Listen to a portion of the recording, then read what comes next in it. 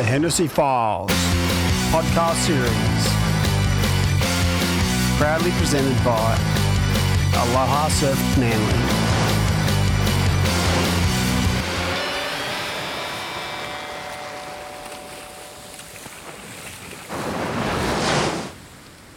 Welcome into the Hennessey Files. Today I'm stoked to have one of the most incredible surfers on the planet on the show, Port Macquarie's Matt Banting. This guy lights it up whether he's in a heat or dropping mind-blowing clips on his socials. In fact, before the COVID-19 hit Australia, he led the QS ratings. I'm in Port today and I'm frothing to sit down and talk with Matt. Welcome in, Matty. How you been? Thanks, Ads. Yeah, cruising, a little bit nervous after my first coffee, but frothing to get things underway, that's for sure. Look, everyone's speaking about what's going on in the world. It's a crisis right around the world when it comes to the coronavirus. How have you had to, adjust and handle it from a personal point of view? Yeah, it's been different, especially just having such a good start to start the year on the QS, being in such a good position. Then you can normally take a little bit of confidence out of it, just having a few consecutive heat wins and a few successful events. You can kind of keep rolling on and use that momentum, but as the New Zealand comp got called off and everything's kind of still up in the air of when it'll run again or if it will this year. So it's kind of like I'm just sitting here, don't know what I'm getting ready for, but staying as ready as possible, that's for sure. If it doesn't go ahead this year, has there been in any indication, because a lot of people are talking about that, going, okay, Matty's had a great start to the year. Like, surely if it doesn't go ahead, and it's not WSL's fault, it's basically got to do with borders opening and shutting and not being available, you'd expect or you'd hope from your point of view that those points might carry over. Yeah, that's what I've been thinking. Like, that'd be the best idea, I think. But even here in the way the NRL's kind of going back into things, the Roosters, they lost their first two games, I think, and they wanted the draw to be restarted, the whole competition to be restarted. Of course they did. Yeah, exactly. But it's funny, I think a lot of hard work goes into the pre-season, the off-season, then a lot of hard work goes into the three competitions we had or the whole start of the year. And there's guys that are competed in, say, China, Morocco. There was about 5 or 6 meaningful events to start the year already, and I was lucky enough, I passed them up to save a bit of cash and to focus fully on the Australian leg. And they were my first 3 events, and I clocked in 3 semi-keepers, so I was pretty stoked. You actually did that the year before too. So the Aussie leg has been fruitful in the last couple of years for you. I'll talk about the Aussie Open a little bit later because you've had such an epic run at that event. I'm looking at the stats from that Manly event. I should have you in our board riders club because you actually blow up every time you're there. But yeah, massive start to the year. So it must have come as a major shock on that final day at Manly, because not only was the actual word out that they were looking at cancelling NZ, from our point of view as commentators and stuff, everyone knew it. But did you actually know it before? Because you had to actually really focus in on what was going on, because we had a massive final day. Yeah, and that at the start of the morning, we're in round of 16, or maybe the round before that. So it was like I heard a little word that they wanted to finish on the Saturday, which every year they finish on the Sunday waiting for the crowd and vice versa. So I was thinking 4 or 5 heats in one day, wrap it up, and it was all pretty rushed. And I was thinking, why are they trying all this? Like, what's the motivation behind this all? Then I looked on Instagram, the NBA season's getting suspended or semi-cancelled. So I was like, far out, if all these big franchises, it's happening to them, what's going to happen to us being so international and everything? So yeah, a few weeks down the track, it's kind of easier to get your head around, but it's a different one. In my lifetime, I haven't seen a sickness like this made up from the Chinese. You spread across and ruin a lot of people's lives, that's for sure. Yeah, it worked well for you as you're on a tear making the final, and for the most part, many people think that you had the win until Leo got you with a buzzer beater right at the end of that final. Yeah, even all day I had this kind of feeling. I just felt like it was my time again, or it was all kind of falling into place and everything. Even with that shorter stoppage, like the event getting cut short due to the sickness and the swell and everything, I just felt like maybe this is all meant to be and it's going to work into my favour type of thing at the end of the day. But I actually thought that all day until about 10 seconds to go in that final. I was like, far out, how good is this? Like, everything's rolling just the way I want it to roll, and everything's just falling into place, and then this little wave pops up with 5 or 10 seconds to go, and then you hear half the beach erupt and all the Italians erupt and everything. You're just like, no way. And I end up walking into the beach. I remember walking into the beach and looking at Ethan Ewing, Eton Osborne, and Hiroto O'Hara, and they were walking up to me. I was thinking, Farah, this is weird. They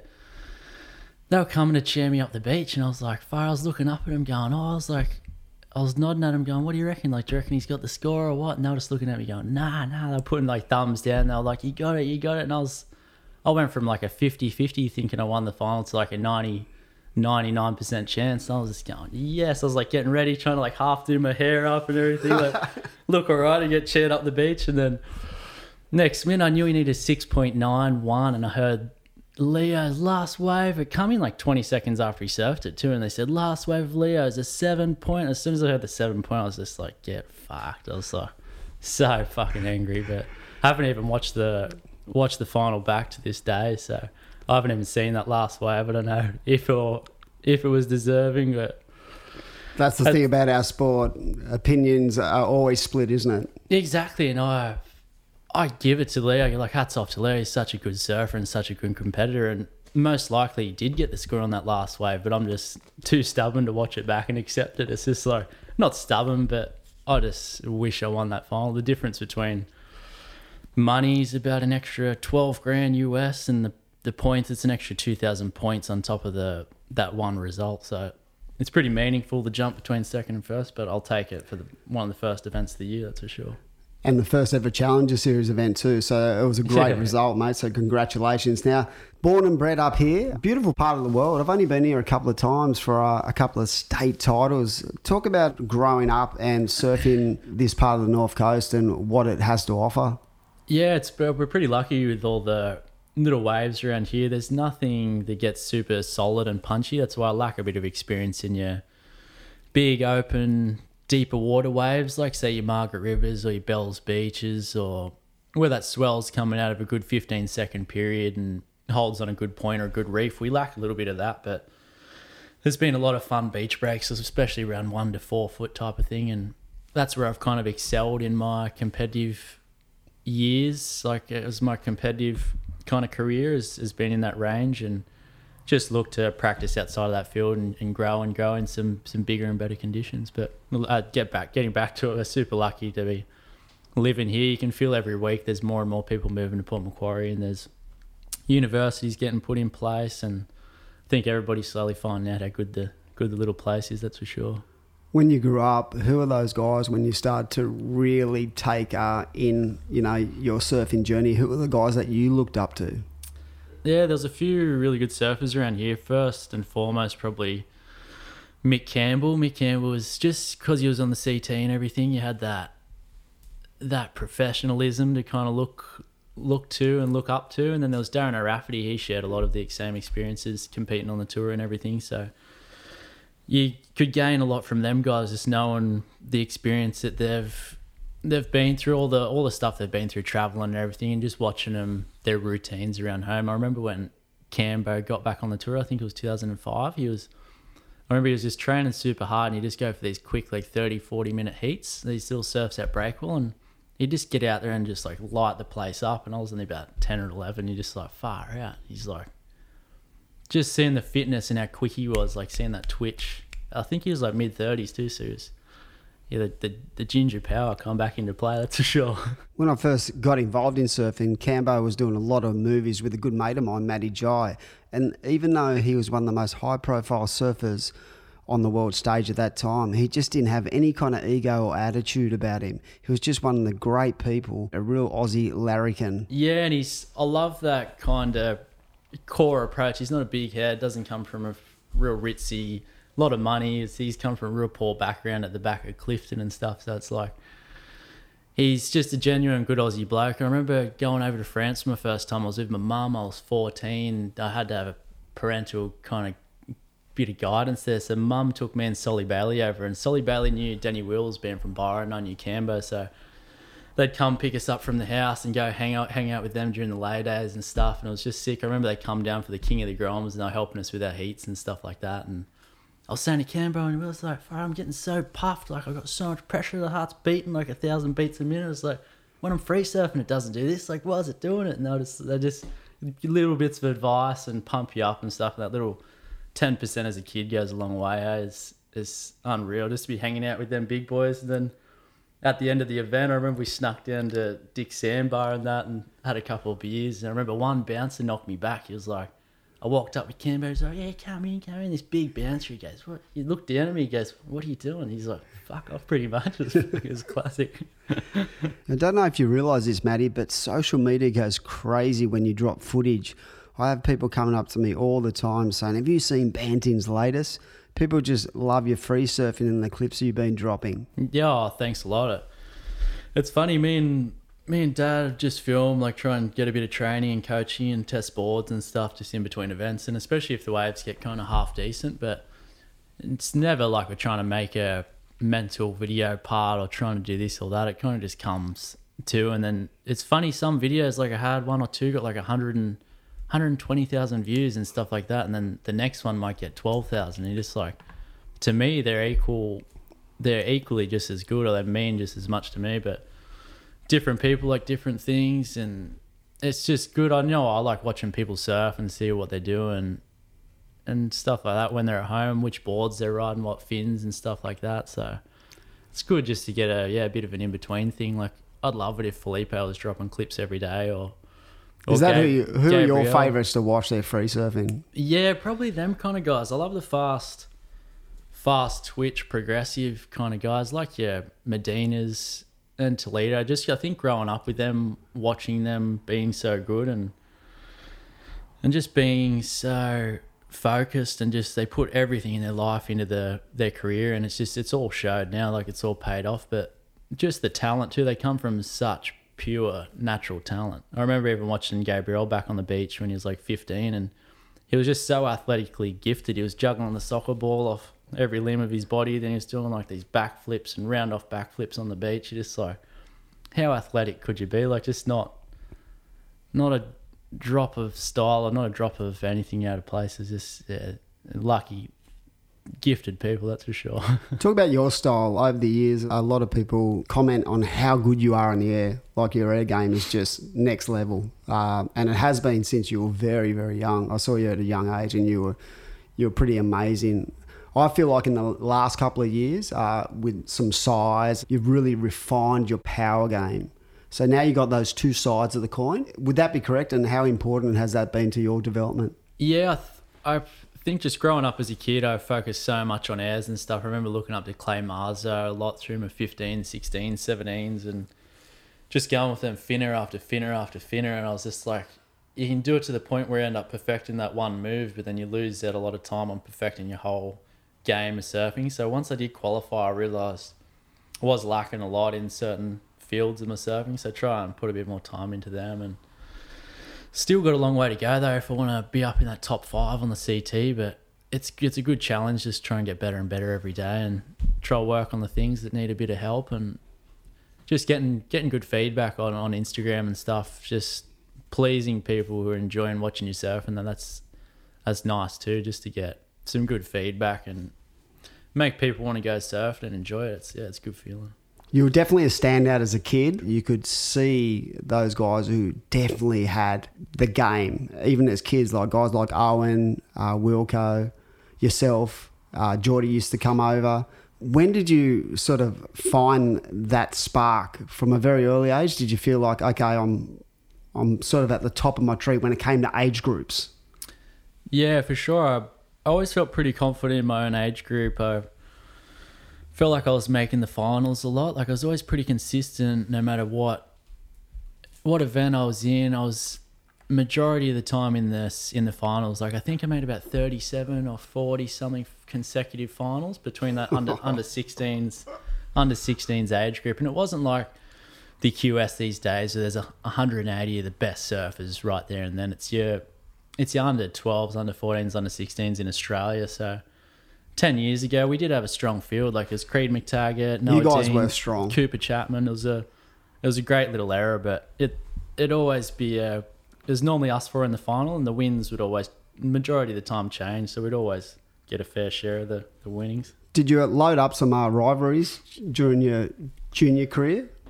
Yeah. Were the guys you loved to beat? I know for being involved in it for so long, the funny ones are that the closer the athlete is to the other surfer, the more they want to beat them. Oh, for sure. Yeah, your friends. Like, it's funny. Like, I went over, Billabong set me up to stay with Creed McTaggart, and we were surfing for a week or two before it, just loving every day, cracking up, just loving life, filming, playing table tennis, and then Taj's Small Fries was on. End up both making the final, did well, the conditions and everything suited me in the final day. I ended up getting the win. We went back home and he's just like, the vibes were fully different. He wouldn't even really talk to me or look at me around the house, and I was just like, far out. So what have I done? Like, I was asking Dad, I was like, is Creed all good? And he's like, yeah, I think he's just a bit bummed out they didn't win, rah. And then woke up the next day, he was still that pissed off. Like, he's just surfing, going pretty, I could just see he was thinking, next comp we're going to fucking smash you. So it's just, that rivalry started in the under 12s for us, and it was good. Just no matter what you do, playing table tennis, skating, surfing, you want to win at every aspect. So it's good. Now, moving forward, you were saying that you made a lot of finals in Australia, but was that win at the King of the Groms the moment where you thought, I've got something here? Because you had to take on Toledo basically to win the event, and there was a lot of good surfers in the event. Talk about that event in France. Yeah, that was in 2010. I had the King of the Groms. That was about September when they run the Quickie Pro, and at the start of that year I won the world titles, the under 16s world titles in New Zealand as well. So being up on that international field, seeing Medina up that age group, like watching him and seeing how good he was, gave me a lot of motivation. And going to the Quickie Pro and having that King of the Groms, I had Philippe Toledo, and I think I got him in one heat and then I got him in the final, and it was such a confidence boost just to be over there and watching him and watching all his previous heats. Like, he was dropping 9s and 10s the whole event and doing all these big crazy airs and stuff. And then I had a really good final, got like every good wave, didn't fall off. I did every air I wanted to land, and everything just kind of fell into place. And then got that, and then the next day Toledo's dad was hitting us up for boards, and he was like, "Far, your boards look so good." I think it was on Chili's at that time, so he bought like 2 or 3 of our boards to get Felipe and the sons on, and it was funny, like we were staying in the same place, and it was just like them coming to us to try and get a little bit, like another 10% of what they can onto their surfing. It was just, yeah, I don't know, it's confidence building just to be rubbing shoulders with Toledo and guys like that, knowing you can beat them at a young age. It definitely makes you think you've definitely got a chance, that's for sure. So that was 2010, right? Your junior series career. When was the decision made? Because basically within 3 or 4 years you were ready for the big guns and the elite ranks. When was the decision made? Was it 2012 when you won the Australian Open, where you basically shocked the world, really? You won the juniors. You just looked on point. But not only did you look on point in the juniors, from the outset, everyone was saying, I reckon Matt could win the actual men's. And people were like, mate, the guy's a kid. Surely he's not going to win the men's. Well, looking back now, I feel like I've nearly exceeded my talent level or my ability a little bit. Like, a few of the wins I've had, like, I'm like, far out. I wasn't as good as Toledo at that time, but I beat him, and then wasn't as good as them men's at the time at the Australian Open. That was my first QS. I was just going there for a bit of practice, trying to get my feet into the whole QS scene. And then, how was that? That must have been a like out-of-body experience, because looking at that photo on your wall, when I was thinking about your interview, I saw you winning the juniors, I saw you winning the Opens, but just the sea of people. You'd never experienced anything like that? Yeah, at the time they were trying to mirror the US Open, and they were getting roughly, I think, about 50,000 people or something down to the beach, because they had the BMX, skate and the whole surf thing. So it was massive. And then Australia tried to mirror it with the Australian Open for a few years, and they were getting a bit of foot traffic down there. You'd say there would have been kind of 10 or 20,000 on the final day. I don't know, but they reckon on that final day there was 30,000 people. Yeah, Jesus. And that was the biggest crowd they'd had there since Midget Farrelly won the world title in 64. That's crazy, yeah. And you can see the head count on the beach, it's like little ants and stuff. When people come around sometimes, we're like, try spot me, I try spot Dad in the crowd, and it'd probably take you 10 minutes right now to try spot Dad's a bald head, but I can see it, that's for sure. So when you win that, Matty, what were you thinking? Like, you said that was basically your first QS. Were you thinking straight up, look, am I going to go full time here, or am I going to stay as a junior? What am I going to do? What was the headspace? Yeah, I was 17 at the time, so I was just enjoying life, partying and being a 17-year-old. And then I remember because I got a little wild card into the event because I didn't have a QS seed and it was a 6,000. I got put into the first round. It was a round of 128 or something like that. And I went down to the left, like up to the north a little bit in front of that pipe, where after that I've gained lots of waves that have helped me out. And you've worked that out, eh? That is the spot at North Stane, to be honest, because a little rip goes on the right side all the time. Because our sand sort of channels out left and right, and it creates a really good little section there. So I'd line up with that. That was like my first heat, got the wild card and everything. Then first heat, raced along this little right, the nor'easter was blowing into it, and did a big full rotation air, and it was just the one move, and I got like a 7.83 for it. I was like, far out, if I'm getting scores like this in the QS, like I'm not in the juniors anymore, like maybe I could start doing something with this, especially if I can get a little bit better. And I think the confidence, like one wave of confidence, one little split second of confidence can kind of carry you for a whole year or another 10 years. So it's just like the momentum of little confidence, little situations, like different situations and things. Just key moments that just fall into place. You're like, far out, if that happened or it didn't happen, like where would things be now? And it's funny, you know, like I said, paddling into that first wave of my QS career and doing that big air, I was like, just gained so much out of it. I was like, far out. And then having the juniors right next to it, I was doing a lot of junior heats and a lot of QS heats, and just the time out in the water and just knowing the banks and knowing the whole place was just like, I think I surfed about 15 or 16 heats that week, where if you're in the QS, you would have only surfed about 7 or 8. So you'd start travelling the QS full time. How did you cope with all the different scenarios that come with travelling on the QS, the time zones, the food, the languages? Was that tough as a young bloke?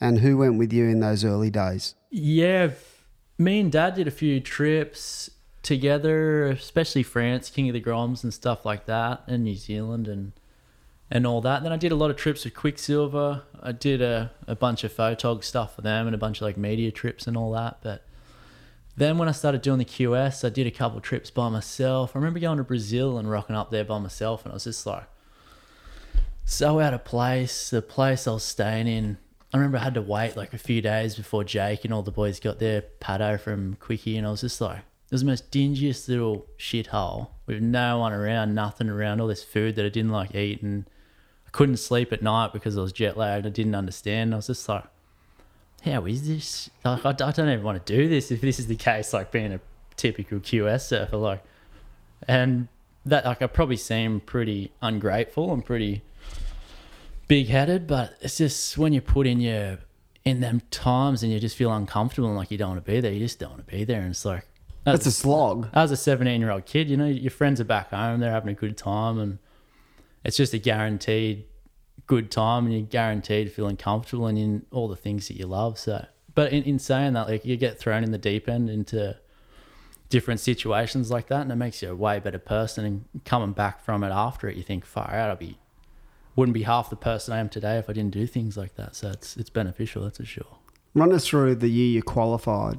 How did you feel at the start of that year? 2014, I remember we signed a really good contract with Quicksilver. It was like a 3-year deal, good money, and they were like, give you 3 years to qualify type thing. Like the contract was a 3-year goal to qualify. And then in the first year, the 2014 year, I won the Newcastle Surf Fest, and then I won Carbo by mid-year, and it was already looking like I was qualified by the mid-year, and I was like, oh, this is pretty sick. Qualified in 6 months, and I've been given like a 3-year window type thing. So that was pretty sick. It was pretty unexpected how everything just fell into place. Like, I think it falls into place a lot easier like that when you're not holding that pressure. Or I didn't even know the points. I didn't even know the mathematical equations you needed to qualify and all the numbers. Like, now I'm more of an experienced QS surfer. You know all them different little equations and different numbers you need at certain events to get the job done. But sometimes knowing less is better. How was it going into the Elite Tour? You get on the Dream Tour, and in 2016 is it 15 or 16? 15 was 15, first year, and any elite athlete, things can happen. Talk us through the back half of that first year, because you end up with an injury. What was the injury? Yeah, I started that year red hot. I remember having Freestone and Mick Fanning in my first heat at Snapper, and I was like, how's that for a first heat of your CT career? And I was that nervous, like double as nervous as it was any other heat, and end up going out there and getting the win. So I was like, far out, how's this? Like on a whole nother stage, just getting a win straight off the bat against these two. Like it's incredible feeling. And then I drew Geordie Smith in round 3, and I was like, boom, got smoked out of the field. And I was like, whoa, just got absolutely obliterated. And it was just a good reality check. Then went down to Bells and drew Parko in the 3rd round. And I was like, wow, this is hard yards, that's for sure. It is tough because as a guy coming in, you're always going to get those top guys. Big time. I felt like the big seeds, like them 5 years ago, were a lot bigger, like your Parkers, Fannings and everything. There was a bit more of a contrast between the whole draw of the CT. Now it feels like 30 of the guys could win the event, where back then it felt like kind of 6 or 8 of them could.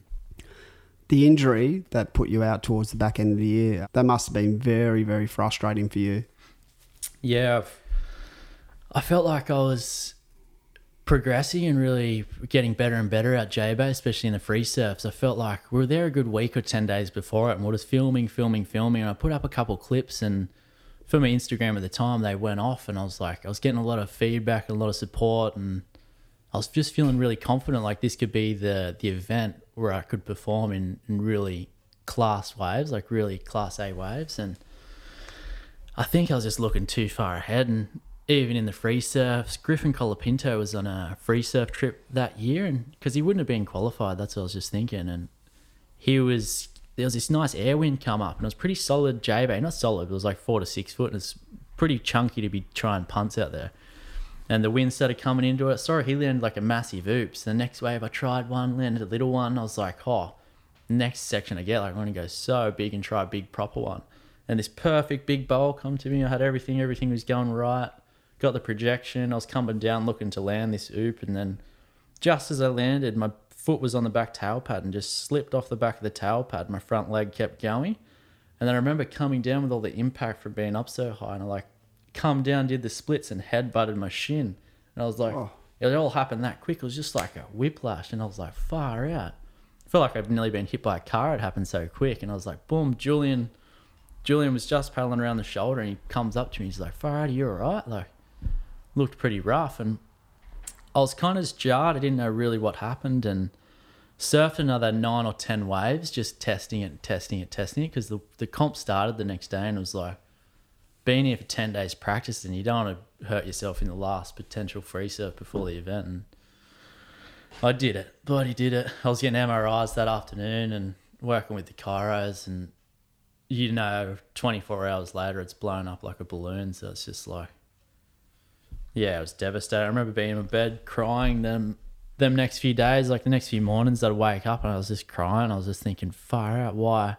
Being a little sook, I was just like, why me? Why this? Like, should have, would have, could have done this, and going through all the scenarios, and then it was just like, that's meant to be. There's a lot more harder situations in life that you'll end up going through, and hurting your knee when you're 20 years old or whatever is not a big thing. I'm sure I won't remember it when I'm on my deathbed, that's for sure.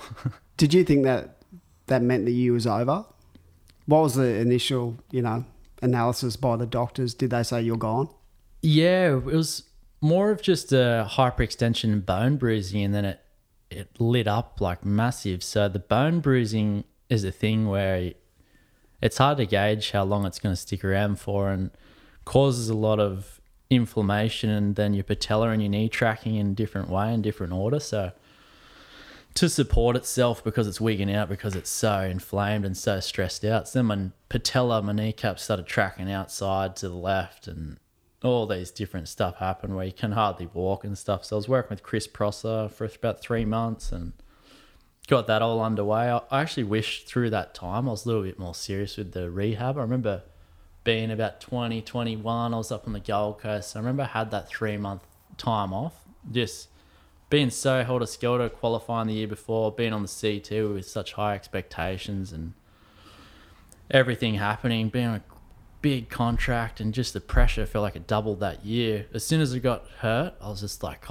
bit of time to relax. I might have a few beers and party and do a bit of this because I got time to. And in hindsight, I wish I didn't. I wish I just stuck into the rehab and did everything to kind of get back to 100%. But in saying that, that's life. You know, you got to enjoy the times you have. And like, just spoke to Cambo a little while ago, and he's like, I don't regret nothing. He's like, I don't regret absolutely fucking anything. And it's, you got the wild card. You got the injury wild card. Was that tough to go through that process as well? Because they picked that at the end of the year, right? Yeah, it's always a hard one too, because if there's a high profile dude that's been injured, or even a lesser injury than you, they're always going to give it to a high profile dude because they're going to bring more fans to the table, bring more marketing strategies and whatnot. So it's like being my first year on the CT with little history or little credentials, it's like there's no way I'll be getting one of the wild cards. And then kind of fell into place where there was that little amount of people injured that I